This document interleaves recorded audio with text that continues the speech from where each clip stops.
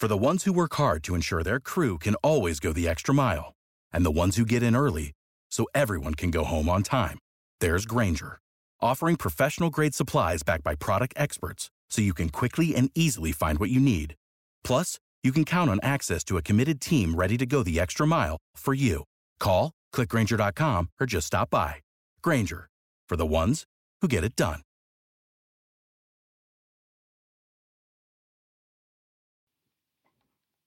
Hey guys, welcome to the podcast. It's your boy Ethan. I just wanted to hop in for two reasons. First, we didn't really have anything funny that we said before the podcast. Normally there's a little goof or bit that we can throw in before the music. Can't win them all. Didn't have one this week. Second reason is I would like to issue the first ever apology redaction. I would like to recant a statement that I made in last week's episode. I said that the priest at St. Isidore's, Father Gail Hammerschmidt, told me that he was going to take care of a parking ticket situation. I said this for a number of reasons, mostly just to make the situation funnier for the podcast, but also because I was kind of embarrassed at myself for not taking care of the situation like a responsible adult. So if anyone was listening to that and has a lower opinion of Father Gail or the Kansas State parking ticket organization because of what I said, I apologize. All the blame should be placed squarely and firmly on my shoulders for not paying attention to the fine print. I did not mean to commit any slander. I mostly just meant to make a funny podcast.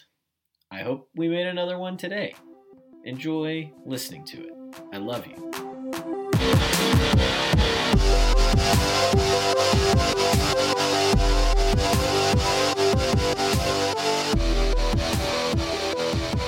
Welcome to The Crunch, the only podcast that doesn't think it's fun to stay at the YMCA.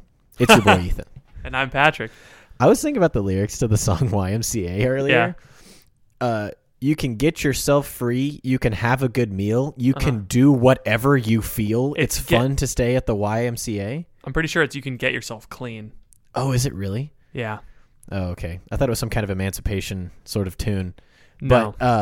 But even the fact of, like, you can have a good meal, you can do whatever you feel. When I was a kid and listening to this song on a CD that my mom got me, I had this vision of what the YMCA was, right? Like, it was, you go, there's no rules, there's unlimited food. And then there are rules. One time my mom got a YMCA membership and would go there to work out. The only thing they had for kids to do was one Dance Dance Revolution game. On over on the side, and there were like 3 kids, and they never gave me a turn, and I was like, this isn't like the song at all. This is the only gym in Newcastle that I could afford to go to when I lived up here was a YMCA gym, and it was a very small gym. Yeah, what's the deal with that? Now they're just the Y. They didn't start out as a gym, nor did they start out as an arcade. So both of my experiences of the YMCA are probably skewed. Yeah, I'm pretty sure it was like a place for people down on their luck, for young men down on their luck to get back on their feet. Let me tell you this. The first Young Men's Christian Association was the Catholic Church, baby. The Catholic Church, baby. you ever heard of the Catholicism? Speaking of evangelization. Yeah. The apostles go out, hey, you guys want to work out for a low price? Yeah. We've got daycare. I guess we already recorded that thing that I talked about with. Sorry, you can say it again. My conversation with a Protestant pastor. Oh yeah. Shout out Jeremy. Yeah, I already told you the thing that I said. I'm not gonna say it again. You could say it again. But yeah, that's just all that I did today. That was like I got to work, and we had an XLT night last night. Oh, tell me more. Yeah, it was great. It was our second one, and like 100 people showed up. It was great. Wow. Yeah, it was awesome. In person, yeah. Holy cow. It was in our big cathedral-looking church. I forgot to turn the lights down, so it was kind of weird because it was like very bright, which is fine. But people were like, "Hey, can you turn the lights off?" And I was like, "Yeah, that's fair." Praise and worship in the light is difficult, especially when you're in a room full of strangers, people that you don't know very well. At youth group or at Franciscan with my household, it was fine because I trust those people. But it's hard to just have your way. It's hard to do that when you're around people you don't know very well. It's really hard. It's really hard for the spirit to move when the bass isn't cranked and the lights aren't off. Listen, there's wisdom in darkness, in having darkness. Well, there's beauty. I meant to say there's beauty in darkness. There's wisdom in darkness. I would say there's beauty in darkness, and there's wisdom in the way that churches were built to like strategically let light in. To not like flood the church with light. But yeah, it was funny because someone came up to me. One of our moms came up to me afterwards, and she was like, "Hey, I have one complaint." And I was like, "Okay, that's a great way to start a sentence." Yeah, I'm new to parish life, so that way of starting a conversation does not yet trigger me, but one day it will. I have a complaint. Right. Only one?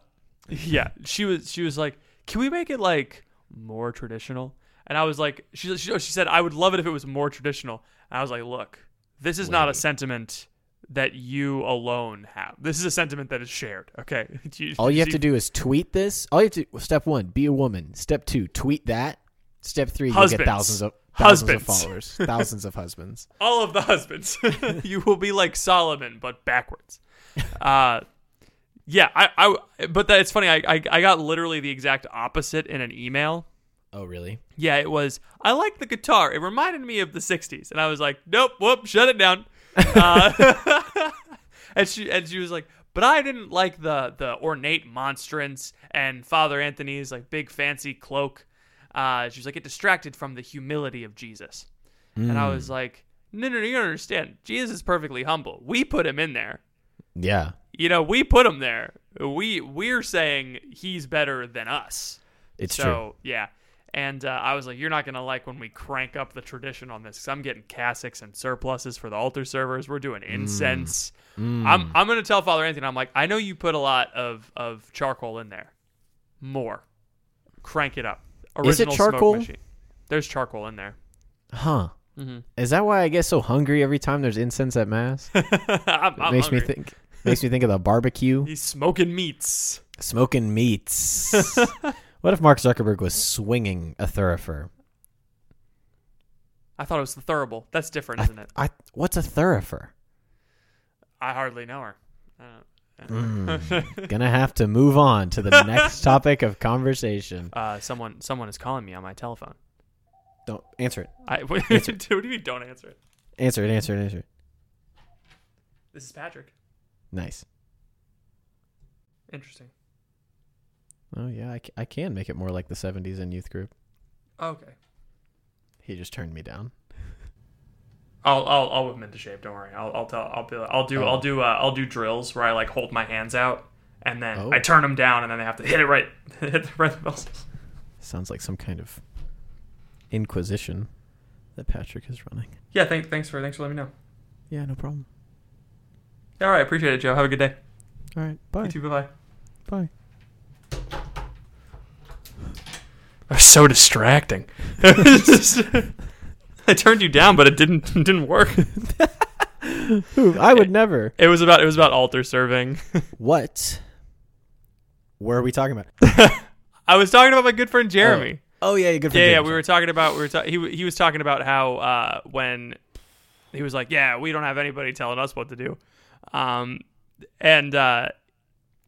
he was like, "Oh yeah, we're the highest authority at our church is the pastor." Is for him, and he was like, "We don't have any. It's a local church, so we don't have anybody above us."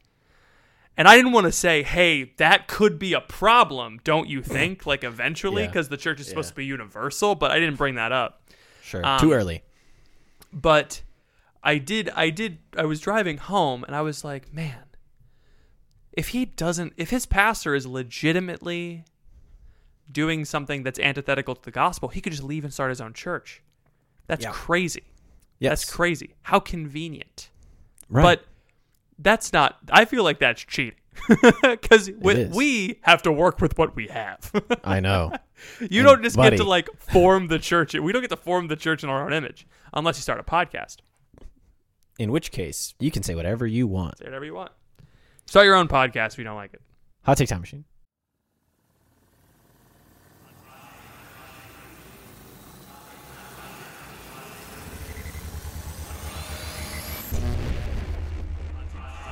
Hot Take Time Machine. Welcome to the Hot Take Time Machine. Welcome to the Hot Take Time Machine, the part of the show where we take a look back at the prime of our social media posting lives. If you have a hot take, it's 5 years or older, send it on over to Patrick@thecrunchcast.com. Ethan, do you have a hot take for us? I do. Oh, wait, yours is really good. Should I go first? Yeah, you go first. Okay. All right.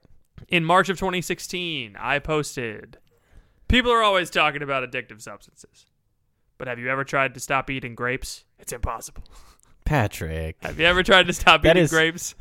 That is a patented Patrick Nevy tweet. That is like the most you tweet that I've heard you read on this segment. And someone commented, when is Patrick not writing a sitcom? Oh, man. Looks into camera. Have you ever tried not eating grapes? Remember when they used to have ads in the middle of the sitcom? Be like, sponsored by these Welsh's grapes sure are sating my thirst for grapes. Sponsored by grapes. Honey? Sponsored by grapes. I was listening to a podcast the other day. About grapes? I do. And the guy was talking about white grape flavored things. Okay. And the guy goes, isn't that just a regular grape that's peeled? And I was like, no, there's white grapes. And the guy didn't catch him on. He was like, I don't know what they are. I'm like, guys, it's the same kind of grapes that make white wine. What kind of podcasts are you listening to? I don't know. They're not smart at grape. Is this the conspiracy theory podcast? It is one of the two that I listen to. Oh, dear. Can I just say, as a brief to lengthy aside, the white sparkling grape juice is so much better than the purple sparkling grape juice.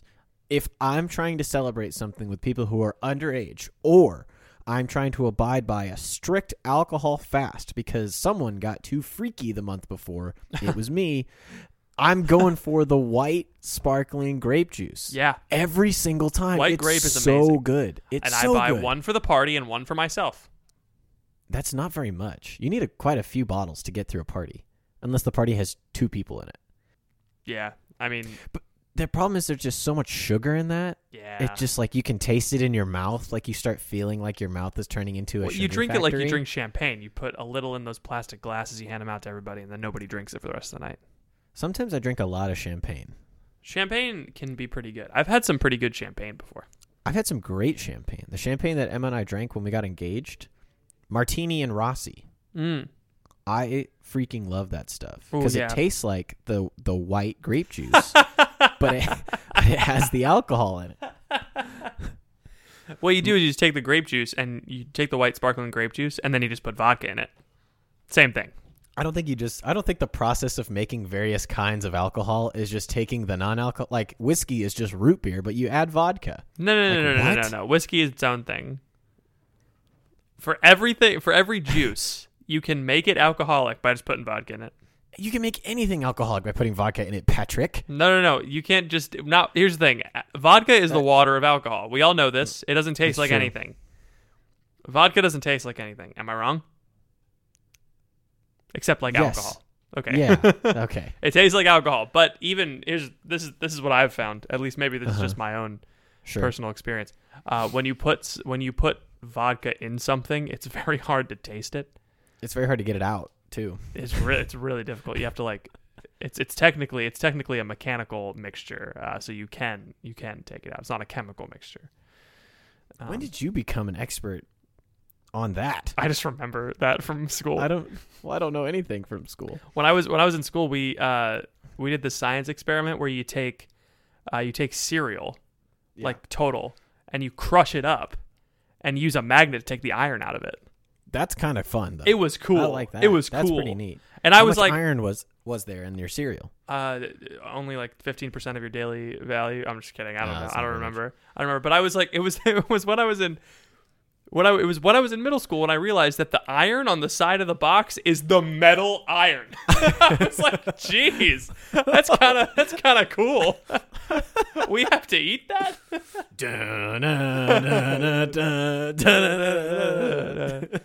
Just start shoving cereal into your mouth. I'm gonna be Iron Man. Oh boy, it's great. That's pretty funny. I did a science experiment once at school where I tried to milk old Bessie, and she kicked me square in the chest. Oh my gosh! I went to home school. You did not. I did. I was gonna make a joke about how does every high school in Kansas have a cow. have a cow? Yeah. That would be funny if they did, and I think they should. More high schools should have their own cow. Yeah, I mean, yeah. That would just be ripe for senior pranks. Oh Dye the my cow, put the cow upstairs, put the cow on the roof, put the cow in a truck. Milk the cow. Cows. Whenever cows are in a place where they shouldn't be, they look so funny. It's the best. It's they hilarious. don't do anything. They're just like they're just there. So my one of my coworkers, he lives on a farm, and his dad called him one day, and he was like, "Hey, I need you to come back because they have a feeding trough that's about like it's a little bit shorter than a cow." Okay. Because the cows need to get into the feeding trough, but they don't want them to get into the feeding trough. Yeah. The problem is it's also a little bit wider than a cow. Okay. And so one day the cow, his dad looked out and he just saw 4 hoofs sticking up in the air. A bull had taken one of the cows with its horns and flipped it. It got mad, so it flipped the cow into the feeding trough, and the cow was just sitting there. It couldn't get out. Away in a manger. And it's just like cows look very stupid. I don't think they are They stupid, do. but they I look think so they might stupid. be. And like it's just a cow, and it's like I don't know how I got here. I don't know how I'm gonna get out, but I can't do anything. So it's just like Just super stuck. Cows are so funny. How did they get him out of there? It's a 2-person job, but like when you start trying, cows are heavy. When you start trying to lift the cow is not pleased with what you are doing. No, it has accepted the fact that this is where it dies. It's programmed to just be like, I'm gonna die now. So everyone's like, I'm gonna move to the city, and what are we gonna? Let's go to Sonic, at night for entertainment. That's crap. What we need to do is live in a small live in a small town. You go cow tipping, and then you go to Sonic. Okay, like it's a whole new breed of things that you can do. All right, so can I do my tweet here? Yeah, please do. This is from March 3rd, 2014. Ooh. Okay, senior of high school. I did a couple. I actually think I could kind of go through maybe a few of these. I'm trying to come up with ideas for people to fast for Lent. Okay. Yeah. First one. Not hitting people's cookies out of their hands. That's off the table. Yeah. That's what I did. Here's one. Never wear clothes. Hashtag extreme Lent ideas. Ditch school. This. Ditch school every day of Lent to go to Mass. Hashtag extreme Lent ideas. Instead of studying, read the Bible. Hashtag extreme Lent ideas. Join a convent or a seminary. Hashtag extreme Lent ideas. You pick. I think that's all that I had. And then it goes for a couple more days. So like those are all on March 3rd. And then March 4th, I resume with a slightly different tact. All of those had 0 likes, 0 retweets. So we got one with 0 retweets, but 7 likes. It says, giving up high heels for Lent. Hashtag fabulous life. Huh. A different approach. Did you say that? I did say that. It's almost as if I forgot what I was doing before with hashtag extreme Lent ideas, and I decided to think about the hashtag fabulous life. It was okay. So the hashtag was hashtag extreme Lent ideas. Yes. There's no hashtags for extreme Lent ideas. I know because these are all in my archive. I've deleted. Yeah, but no one else did it. I was an originator, baby. I was the first one. Lent. I was bro postle. You were. There's no hashtag extreme Lent, hashtag extreme Lent ideas. Wow. You're welcome, America. That's impressive. Anyone ever given up clothes for Lent? St. Francis. Probably. That's all. Just wanted to share that with you. I like that. Yesterday right before the XLT, I do like an intro where I explain adoration because I like to presume that not everyone there is Catholic. And right. I talk about like, hey, if you're Catholic or if you're not Catholic, I talk about that because one of two things. First, if there are non-Catholics, it helps them. But also because it slowly implants the idea that the parishioners can invite their non-Catholic friends. Yes. Anyway. It also teaches kids how to explain adoration to their friends. Yeah. Which is great.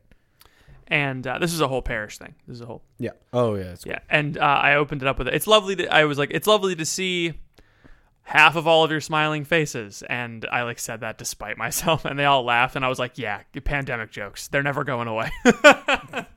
Dang. I feel like we're going to look at all of our masks in X amount of time the way that people look at all of the Kodachrome film in their closet. They're like, what am I going to do with I don't this? even know what you're talking It's a about. useless brand of digital film, not digital film, of film. It's like camera film. Oh. You know, like all those of little, those Betamax tapes that I've Yeah, got in my closet. or like All those your CDs. Yeah, You kids probably that's probably better. It's like, you probably don't even know what that is, you kids. You don't even know what that is, a CD. back we in used the to day, have CDs. like stacks of CDs, and you're like, man, I have so many CDs, and we're gonna look back. We're gonna look at our masks that are piling up in our car consoles and our desks at work, and we're gonna be like, why do I still have all these? I just need to get rid of them. Back in my day, we used to have rotary masks. You had to go up to it and go like this. In and then put it 5 on your years, face. in 5 years, Ellen is gonna be like having a Gen Alpha. Like, do you even know how to put on a mask, you idiot?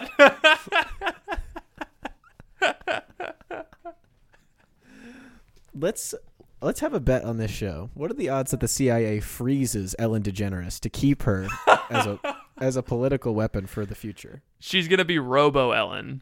Robo Ellen. Mm-hmm. And guess she loves to dance. Guess what dance she's doing? The Bernie. The robots' movements have gotten so fluid over the past 100 years. Right. So you wanted to talk about evangelization? I always want to talk about evangelization. I want to hear your thoughts, but not before Oh gosh. I hear you do that. I hear you make that jingle ring. Okay. Sleigh bells ring. Are you listening? In the way. Snow is glistening. A beautiful sight. We're happy tonight. Walking in a winter wonderland. That's the jingle. You're just getting a Christmas carol. You just say, yeah, I thought at some point you're like walking in a crunch listener It's land. public domain. Okay, you can't sue me for that. I wasn't trying to. I was just thinking maybe you would make it into a crunch I did. theme. What did you say? It's just crunch theme. It's just I said it is. Okay. It's just a crunch theme. I feel like you're not yes-anding with me very well. You're the one I feel who's like upset with my jingle. You just sang a song. Yeah. You wanted me to, right? I did. I'm sorry. I should have been more clear. Yeah, you should have been more yes-anding to me. Okay. Hey, thank you for listening to this episode of The Crunch. Sorry to interrupt what I'm sure is a stimulating intellectual conversation, but I wanted to pause the episode real quick to let you hear from some of our sponsors. We will be back right after this. Welcome to the Winter Wonderland, the part of the podcast where we talk about evangelization. Patrick, I want to hear what you've got cooking in that Instapot that we like to call your brain. Oh, okay, so we got a lot of stuff going on. Tell me. So my parish, I'm now so I'm no longer the director of youth ministry. I'm now the coordinator of evangelization and youth ministry. Because apparently, in order to be a director, you have to have people you direct. It's nuts. So you have to direct things, which makes sense. Do you have employees? No. Oh, Yeah, I'm not a director. Okay. I was never a director of anything. gotcha. So anyway, now I'm doing evangelization thing. But that's the thing. It's like that's what I've been wanting to do with youth ministry for a while. This whole time. It's stuff I've been doing on the side, and so my first thing I did was I re-listened to all the episodes of Every Knee Shall Bow that I've been missing, and every single one of them. And one of the things he talked about was meeting with parishioners that are interested in evangelization. And I was like, okay, that's a good idea. So I did that. I met with evangelization-y parishioners after Mass one day. And we sat down and we talked about the different things that we should do to reach out to people and to evangelize. Yeah. And kind of at a crossroads. In my head, I'm at a crossroads because there's two things that I'm really worried about. Not like worried, but there's two concerns that we have, right? Things that are in my circle of concern. Oh, yeah. Pretty good. Callback. It's a multi episode thread. It's crazy. So parishioners that are Catholic and are leaving the church for things like Protestantism. So like they're leaving the church for the Protestant churches in the area. Sure. We have a mega church moving in. It's fun. Dang. And parishioners who are steadfastly sticking to their guns, but are not disciples. And the problem with both of these groups is it's hard to reach to both of them at the same time. Yeah, absolutely. Because one group really needs to be re-evangelized. Yes. And the other group really needs to be re-evangelized. Yeah. But like in a different way, you know? Yeah. And I'm kind of grouping them in the same categories, like, because I want to go, and this is partially like why this is why I'm so happy that I'm meeting with these Protestant pastors, because I can because it's weird, because like I don't want to be like, hey, I'm running up on your turf, you know, and because like if people from our church converted and are Protestant now, I want them back. Yeah. You know? Gimme. And I don't think that's wrong. They would want that as well if people from their congregation converted. I would go so far as to say that Christ desires all souls to be in his church. Yes. But I don't want this is what one of our staff said. They're like, something that I have done in the past is I've been a part of a Protestant congregation and evangelized from within. Okay. That's not something that you can do as like a public ministry, because you seem kind of like a snake, you know, like you're just ingratiating yourself as a parishioner at this congregation to convert people to your church. Yeah. One of our staff members was like, I don't want to do that because that like opens up the floodgates for them to come do that. Yikes. And I was like, fair, but I don't know. I think if you don't have friends that are Protestant, how are you going to evangelize Protestants? I don't know. I'm kind of getting ahead of myself. But we had a meeting with parishioners about evangelization, and it was kind of all over the place. And I want to figure out what our focus should be as a church, and it's hard. It's hard to do that. So like, what did you do when you like first got to Tulsa and you were like, I have to figure out what the mission is here? That's such a good question. It's kind of in two parts, because there's the time where I was not the team director, and then there's the time where I am the team director. And my approach to mission here has been completely different based on my level of authority, naturally. When I first got here, my thought was, I really just don't know if I had a strategy at all. That 2.5 years ago, like I think I tend to be pretty harsh on myself, as we all know. And so when I look back, I like to think, oh, I didn't know what I was doing. I was a complete moron, which is partially true. But I think generally my thought was, my first semester, okay, I'm going to start some Bible studies. I'm going to get to know these people. I'm going to see if there's any traction with people who want to be disciples, and who want to help me evangelize. And I kind of did that, and I kind of did what I thought was discipling men.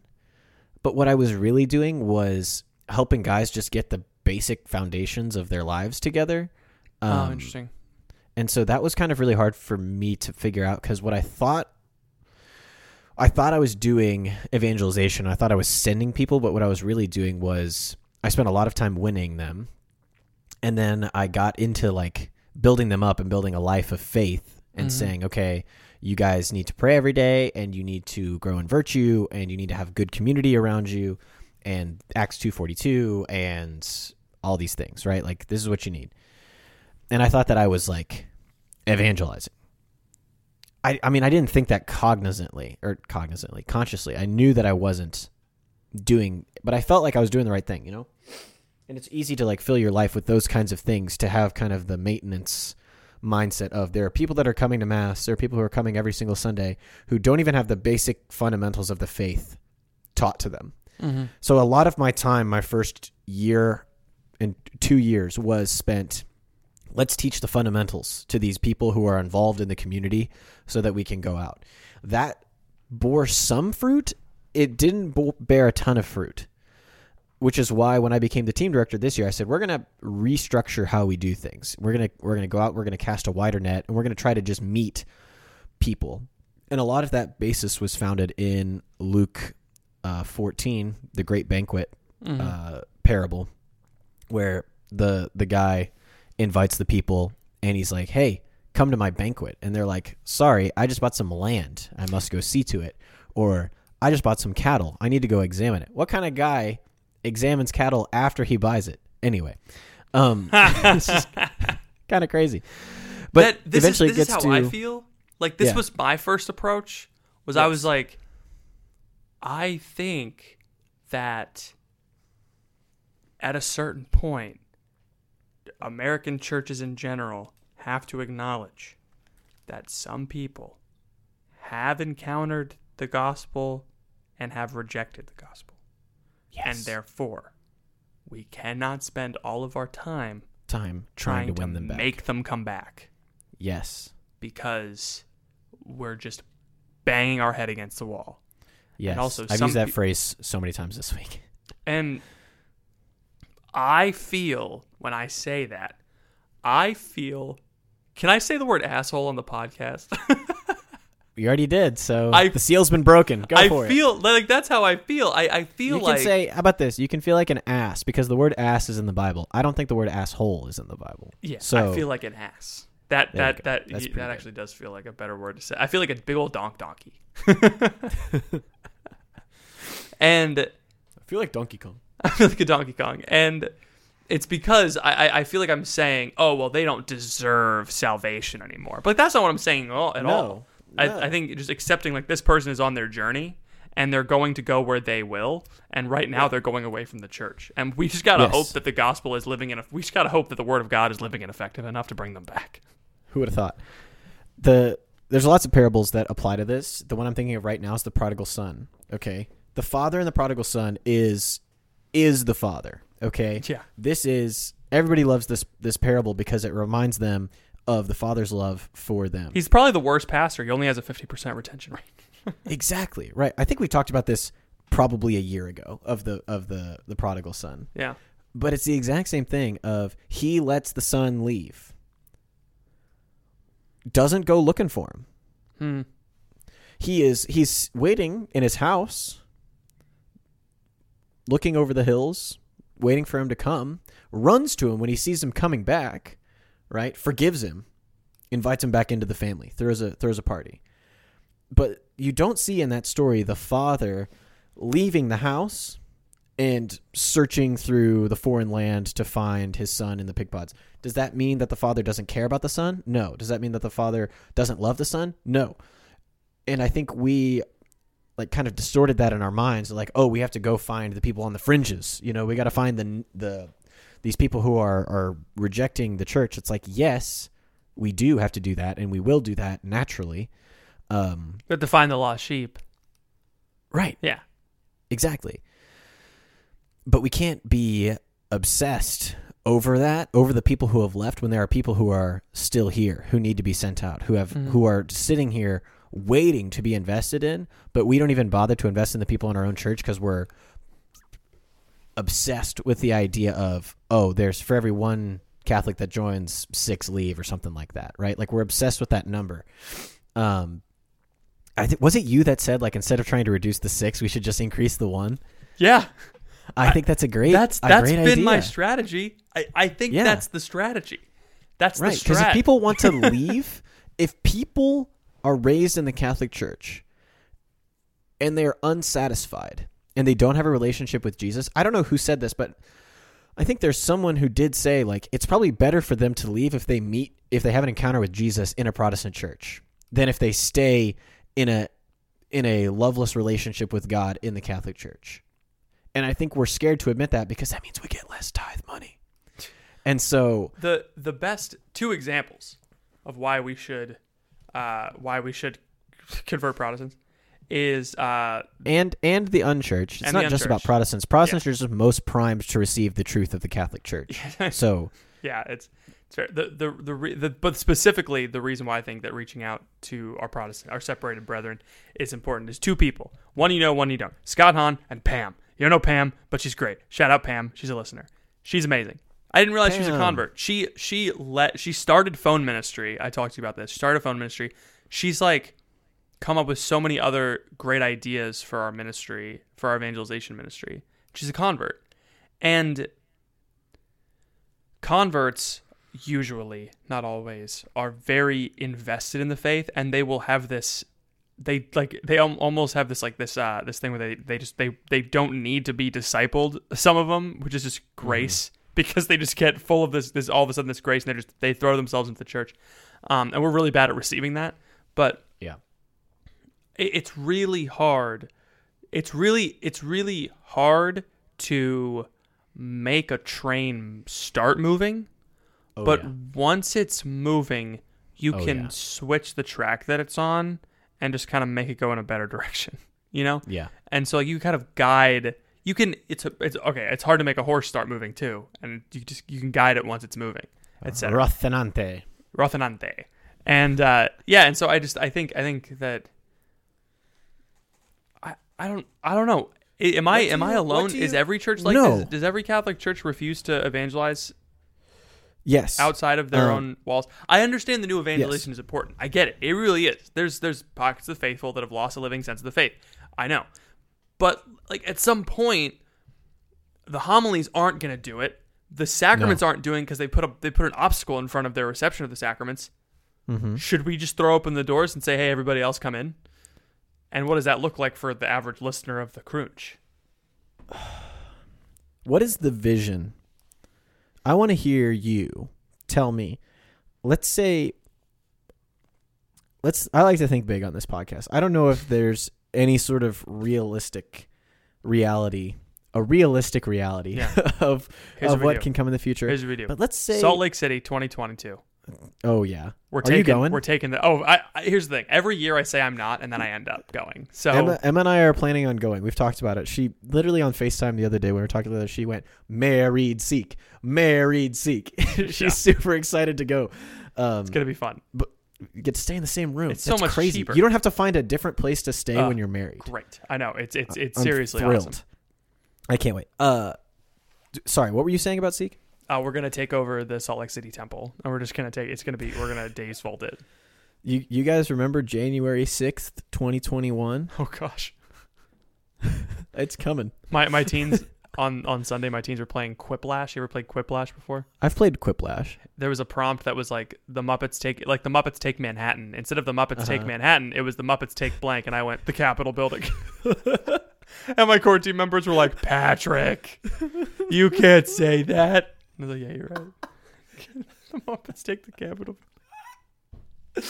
Oh, that's so funny. Oh, man. I can imagine. The Q Shaman looks like a Muppet, though. Look him up. He does. Yeah, it's true. Okay. In 50 years, let's just say, let's pretend for a minute that every Catholic church, or at the very least every diocese, commits a significant portion of its time, energy, resources, and attention to the effort of reuniting with our separated brothers and sisters in the Protestant churches. Because the new evangelization is good, right? Like we need to re-evangelize the baptized because there are lots of people who don't know Jesus, who are just sitting in the pews, or just cultural Catholic, who aren't even sitting in the pews, or just cultural Catholics. Maybe they come once a year, maybe they don't. But I think dedicating all this time and energy and attention and resources to that group of people, the group of people that have just made a statement with their lives that they are uninterested in a living relationship with God, then we're doing ourselves a disservice. Whereas there's a whole millions and millions of people who are interested in a relationship with God, right? And I struggle with this because it's like I think that the fruits would be numerous and overwhelming if we were to dedicate our time and energy and resources into that kind of work. And we've seen it from guys like Scott Hahn and the St. Paul Center for Biblical Theology and the Coming Home Network and EWTN and all of those things have borne so much fruit, okay? Like people who would otherwise have no faith because their parents were different religions, the parents both end up converted to Catholicism, and the kids do have faith, whereas otherwise they would have grown up to be atheists, undoubtedly. And so it's like there are real things that are happening. It's not like, oh, Ethan, you're just wasting your time converting people, quote unquote, who already believe in Jesus. It's like, no, uniting people in the faith leads to ramifications that we can't even see, right? This means that children are being raised in the faith. This means that like families are converting. Like there's lots of stuff that's going on here other than just, oh, you're bringing people who already believe in Jesus into the church. Why aren't we evangelizing the unchurched? I just like, it feels like we need to get our ducks in a row before we go back out to the culture,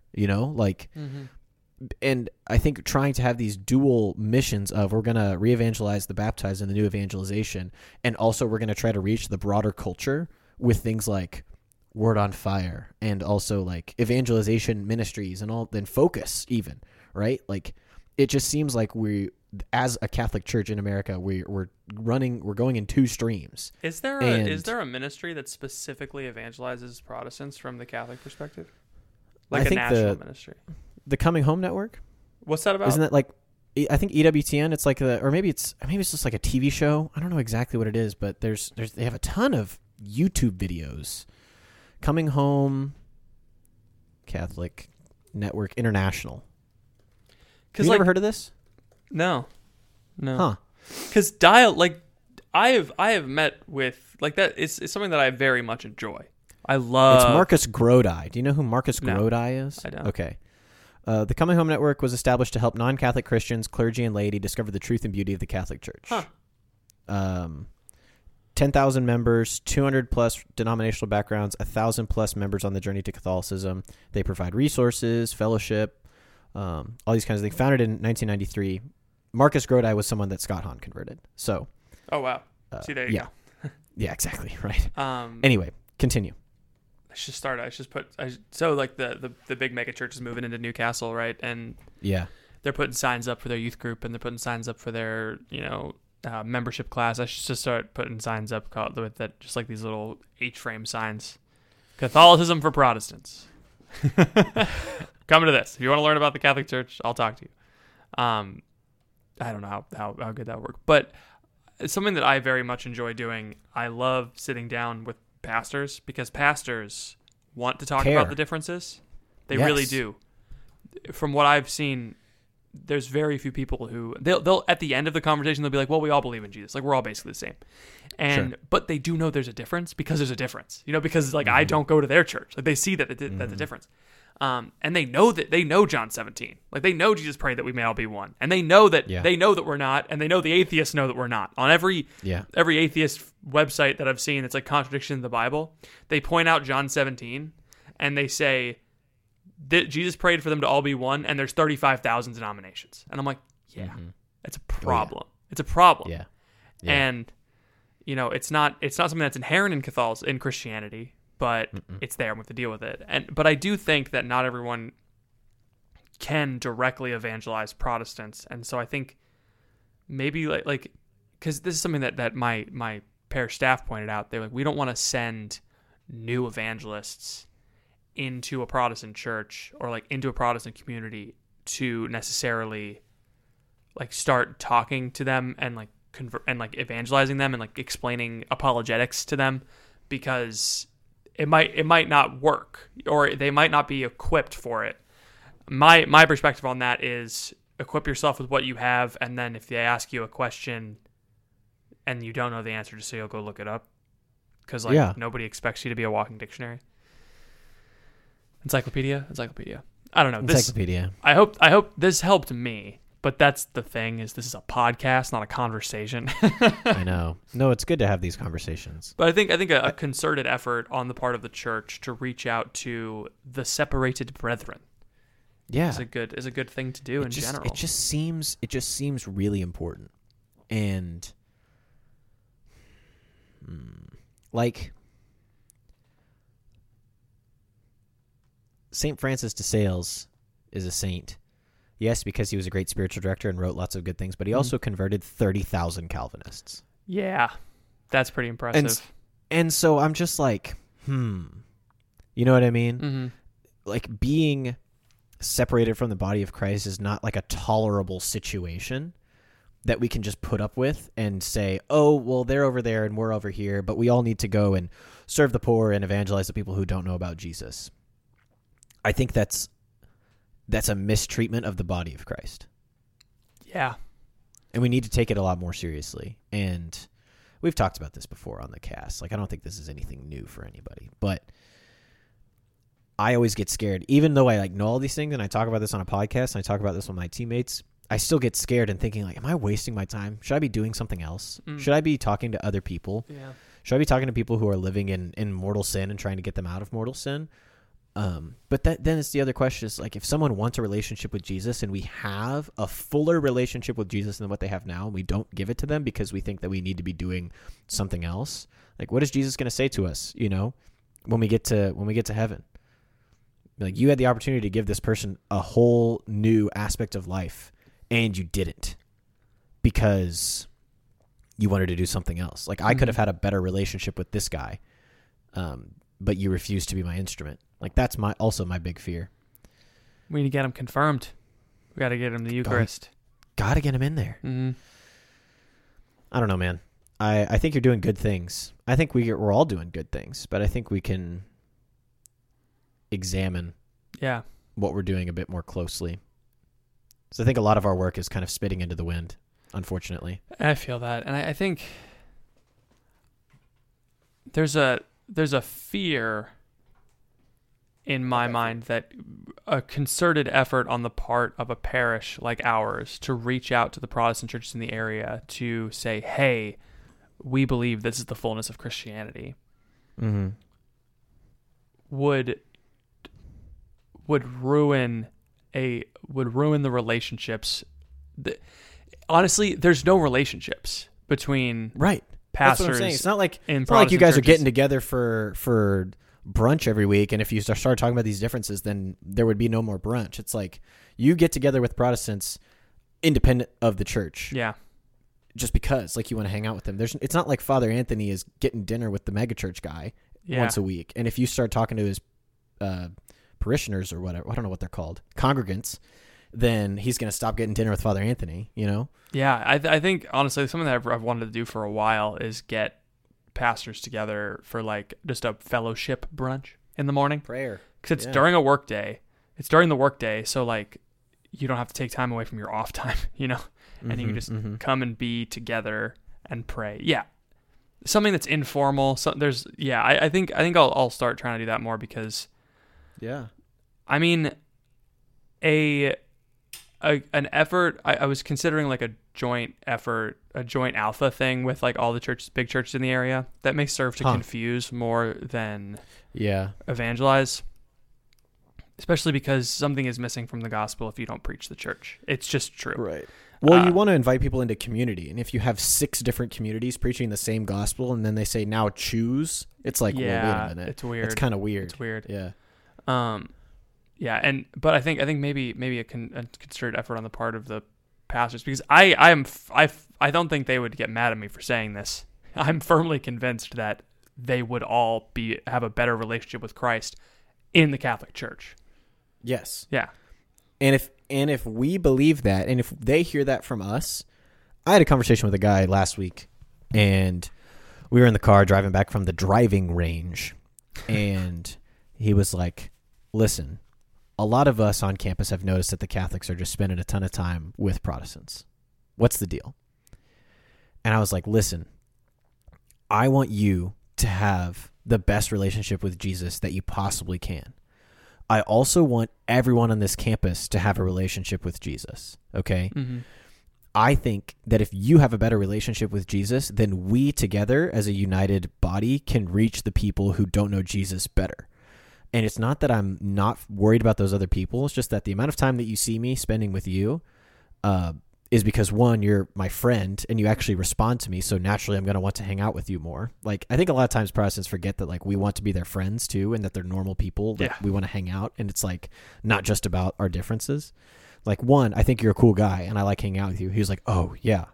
Like, as if he forgot about that. Yeah. And I've met Protestants I don't like hanging out with. I just stop hanging out with them. Exactly. And I was like, 2, I want you to know Jesus.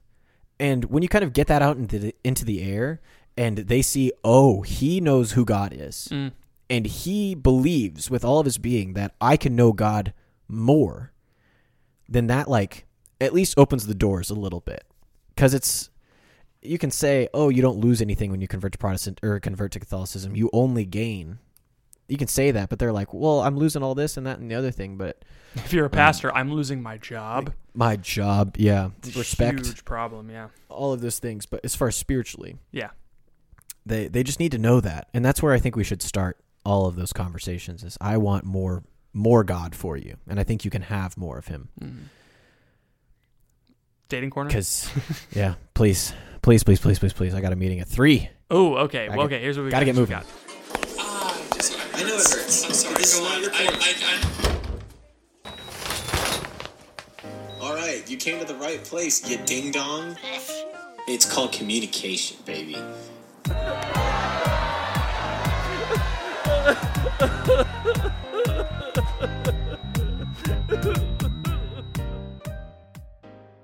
Dear Dr. Ethan and hospital CEO Patrick, I love it. I also hate that hospitals have CEOs. I have a question from a different angle than the other questions that I've heard. My wife and I. Thank goodness. Let's call us Knapweed and Tulip. I'm not going to do that, but yeah, cool. We're in our 40s. I hope they're doing. I think they're fine.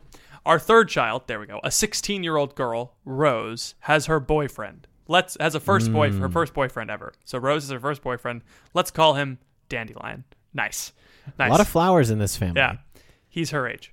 Rose had a mental health crisis a few years ago. Some very good counseling brought her through it and gave her practical techniques to manage her stress going forward. She's committed to chastity. She's always wanted to delay dating until she finished high school. A year ago, she saw her older sister date imprudently. Oh, she's 16, so she's still in high school. A year ago, she saw her older sister date imprudently and get her heart broken, and she vowed to never make the same mistake. But then a few months ago, Dandelion told her that he thought she was cute. They started texting, and she got seriously, I don't know. I don't think titillated is the word. That's a weird word. A few weeks later, she came to ask us for our retroactive blessing on their romantic relationship. We didn't say yes. We didn't say no. They attend the same school, but have opposite in-school schedules, meaning one's online when the other one's in person.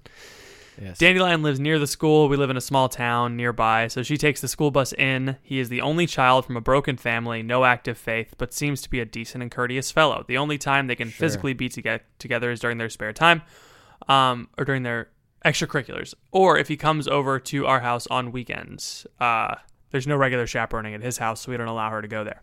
Good. Nice. That's great.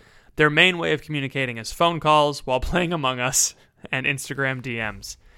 Oh, to be a zillennial, to be a Zoomer. These DMs started out with literally, and I'm not exaggerating, thousands and thousands of nothing but heart emojis. What? One of our rules with our kids having social media is that we get to have their passwords and monitor it. That's great. I love it. Rose and Dandelion are extremely emotionally intimate, calling each other my world, my everything, and saying I love you and other infatuatory exclamations. I'm certain that once the puppy love fades, the relationship will crumble naturally and we'll be dealing with a heartbroken daughter instead of an infatuated one. But there's a different and more immediate problem that has spawned out of the situation. Last year, Rose was an honor roll student, but her most recent report card had stunningly low grades and numerous comments about her assignments not being turned in. Across multiple subjects, she blames COVID, but we blame her constantly DMing with Dandelion. My wife and I are considering taking her phone away, changing the PIN number, and logging her into it for a maximum of 30 minutes a day so she can get her Dandelion fix until her schoolwork is caught up. Our concern is that this would send her mental health into a tailspin, as Dandelion has become an unhealthy emotional support for her. So here are our questions. Oh my gosh. First of all, I feel like we should be getting paid for this. This is like way above anything. Hold on. We should not be getting paid for this. We should not be answering this question. Well, what I'm saying is, if we were to answer this, we should be paid professionals. Is what I mean. Oh, like, this is, yes, that's what you meant. Okay. Yes, this is much. And also Patreon.com/TheCrunch. But like, this is so far away from what I know about. Okay, with that being said, read the Here's our questions and let's answer question. them. How do we as parents set a balance of relationship time? What device limitations are fair to impose now, considering that we really haven't set limitations in the past and it wasn't a big problem?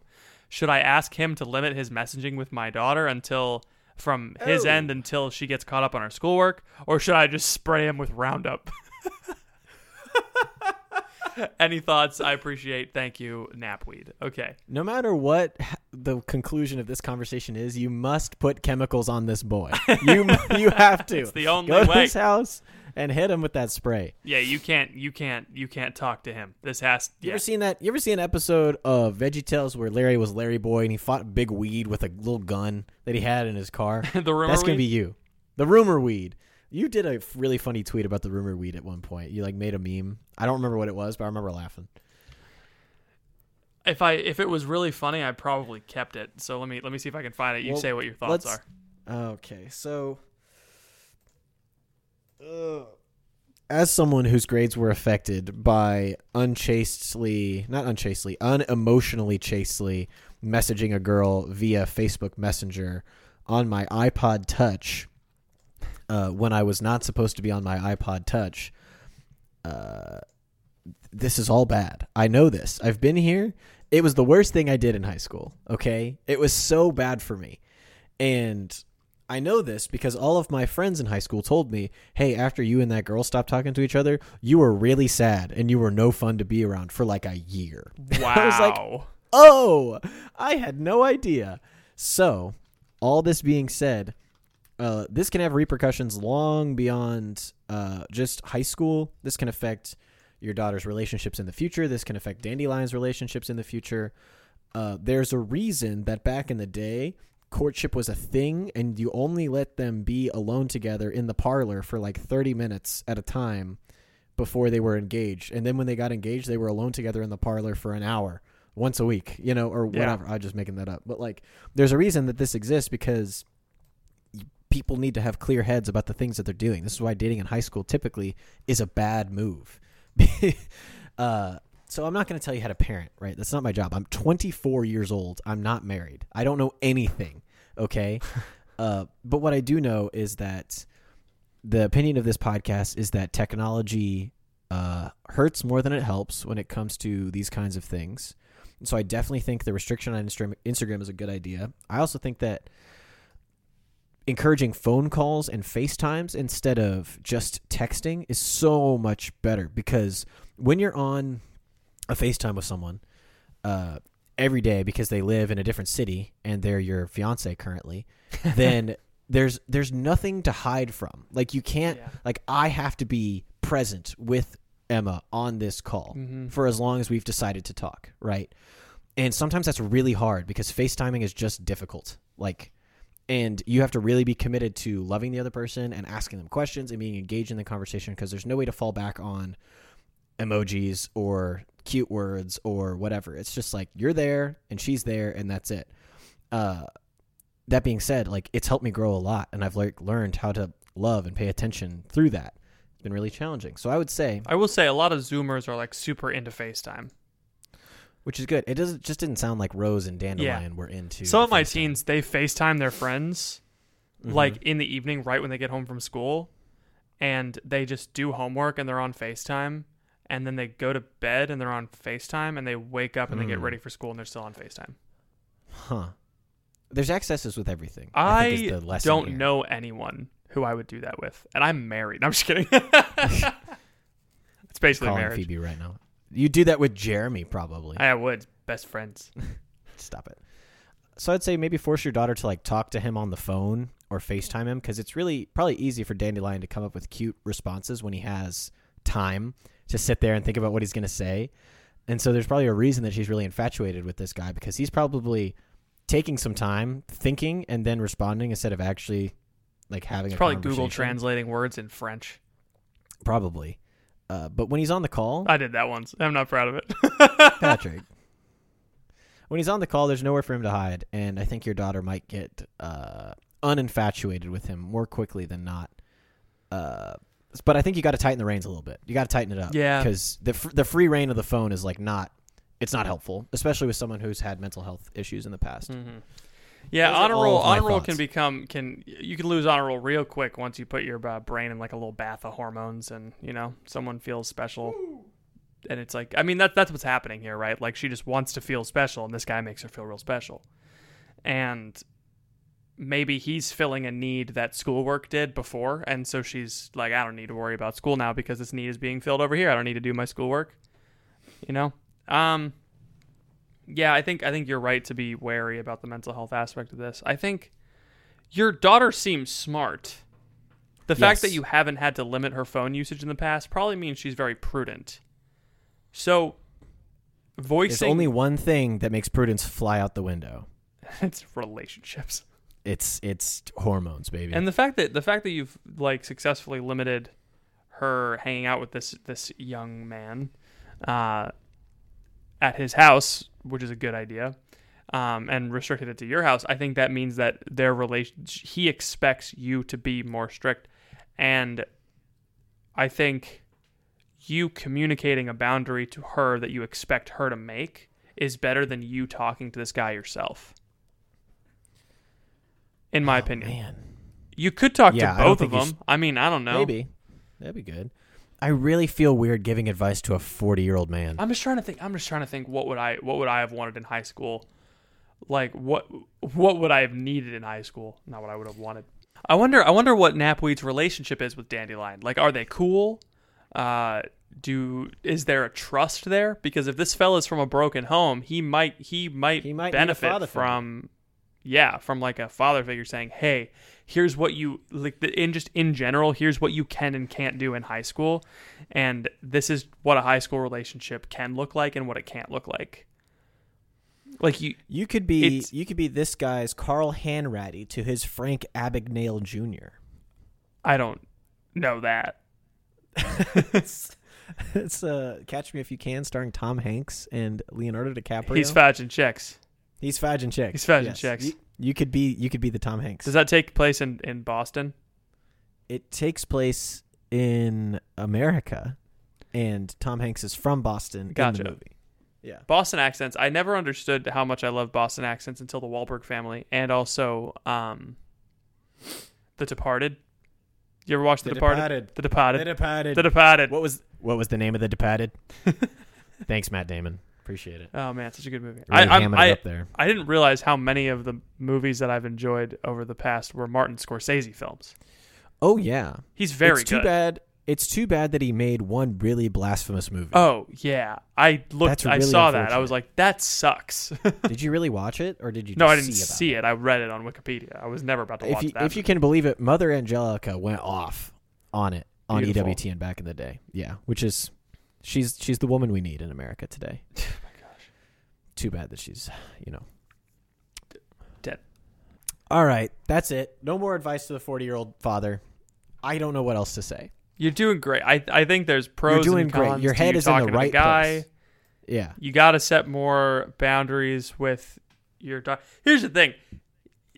Another thing is you don't have to do this so that she ends up on the other side of this completely happy with your decision. No. You can do this in such a way, and I understand the mental health aspect here is like you want to make sure that she doesn't spiral. But here's the thing is like either she could like this relationship could end horribly and she'll spiral anyway. Like you need to make sure that she's not using this person as her mental health support system exclusively as soon as possible. Like she needs to have an extended network of a support system because high school relationships end, and if it's her only support system, it's going to be worse than if you take her phone away. The name of the game here is volatility. You are dealing with a very volatile situation, so you need to create as much stability around this person as possible. Yes. Make sure that she has a good relationship with her siblings. Make sure that you spend extra time like taking her out to lunch and like doing all the things that a good dad would do so that she knows that she can trust you and talk to you. Make sure that and then when you do those things, she's naturally going to want to talk to Dynamo less. Yeah, take her phone away and hang out with her more. Exactly. It's not just take her phone away and then go watch the big game on TV. Like you have to engage with your children, believe it or not. Yes. Find a project that you guys can do together. Find a hobby that you can do together. Make sure that her friends, like, be comfortable with her inviting her friends over, like her female friends. Mm-hmm. so that she has good female friends around, get her involved in an extracurricular, like all of these things so that she has a life apart from this guy. Because if she doesn't and it goes away, then it's just like, yeah, it's like a fart in the wind. So all we you're are doing is great. farts in the wind. Yes. Great podcast. Patreon.com/thecrunch is the place where you need to go if you want to give us money so that we can make bonus episodes about the Bible. Thank you to Catholic Match for finally sponsoring. We got the sponsor approved. We put it up. There's an ad running. Oh, it's running. Yeah. And apologies to the Catholic Card Game for the ad not working. Oh, yep. Did the ad not work? That didn't work. So we're gonna run for a week. We're gonna run an extra ad for Catholic Card Game. I could have sworn that I heard the ad I went and listened to an old episode and it was playing. Really? Yeah, like just at the front end, you know. Well, I refunded Matt. We'll figure it out. Oh, Matt, give us that money back. I heard those ads. Okay. If you heard the ad, please join facebook.com/group/thecrunchcast and let me know, because I want to make sure that the ad played, because I feel really bad. I also feel bad, but I think that it worked. Okay. Maybe it didn't. We'll see. Let's figure out. Let's get to the bottom of this mystery, and we'll come back next week and let you guys know. Yeah. Anyway, that's all I got. Patrick, do you have anything else for the people? All we are, farts in the wind. Thank you all for listening. Please pray for us. We will be praying for you, and we will see you all next week.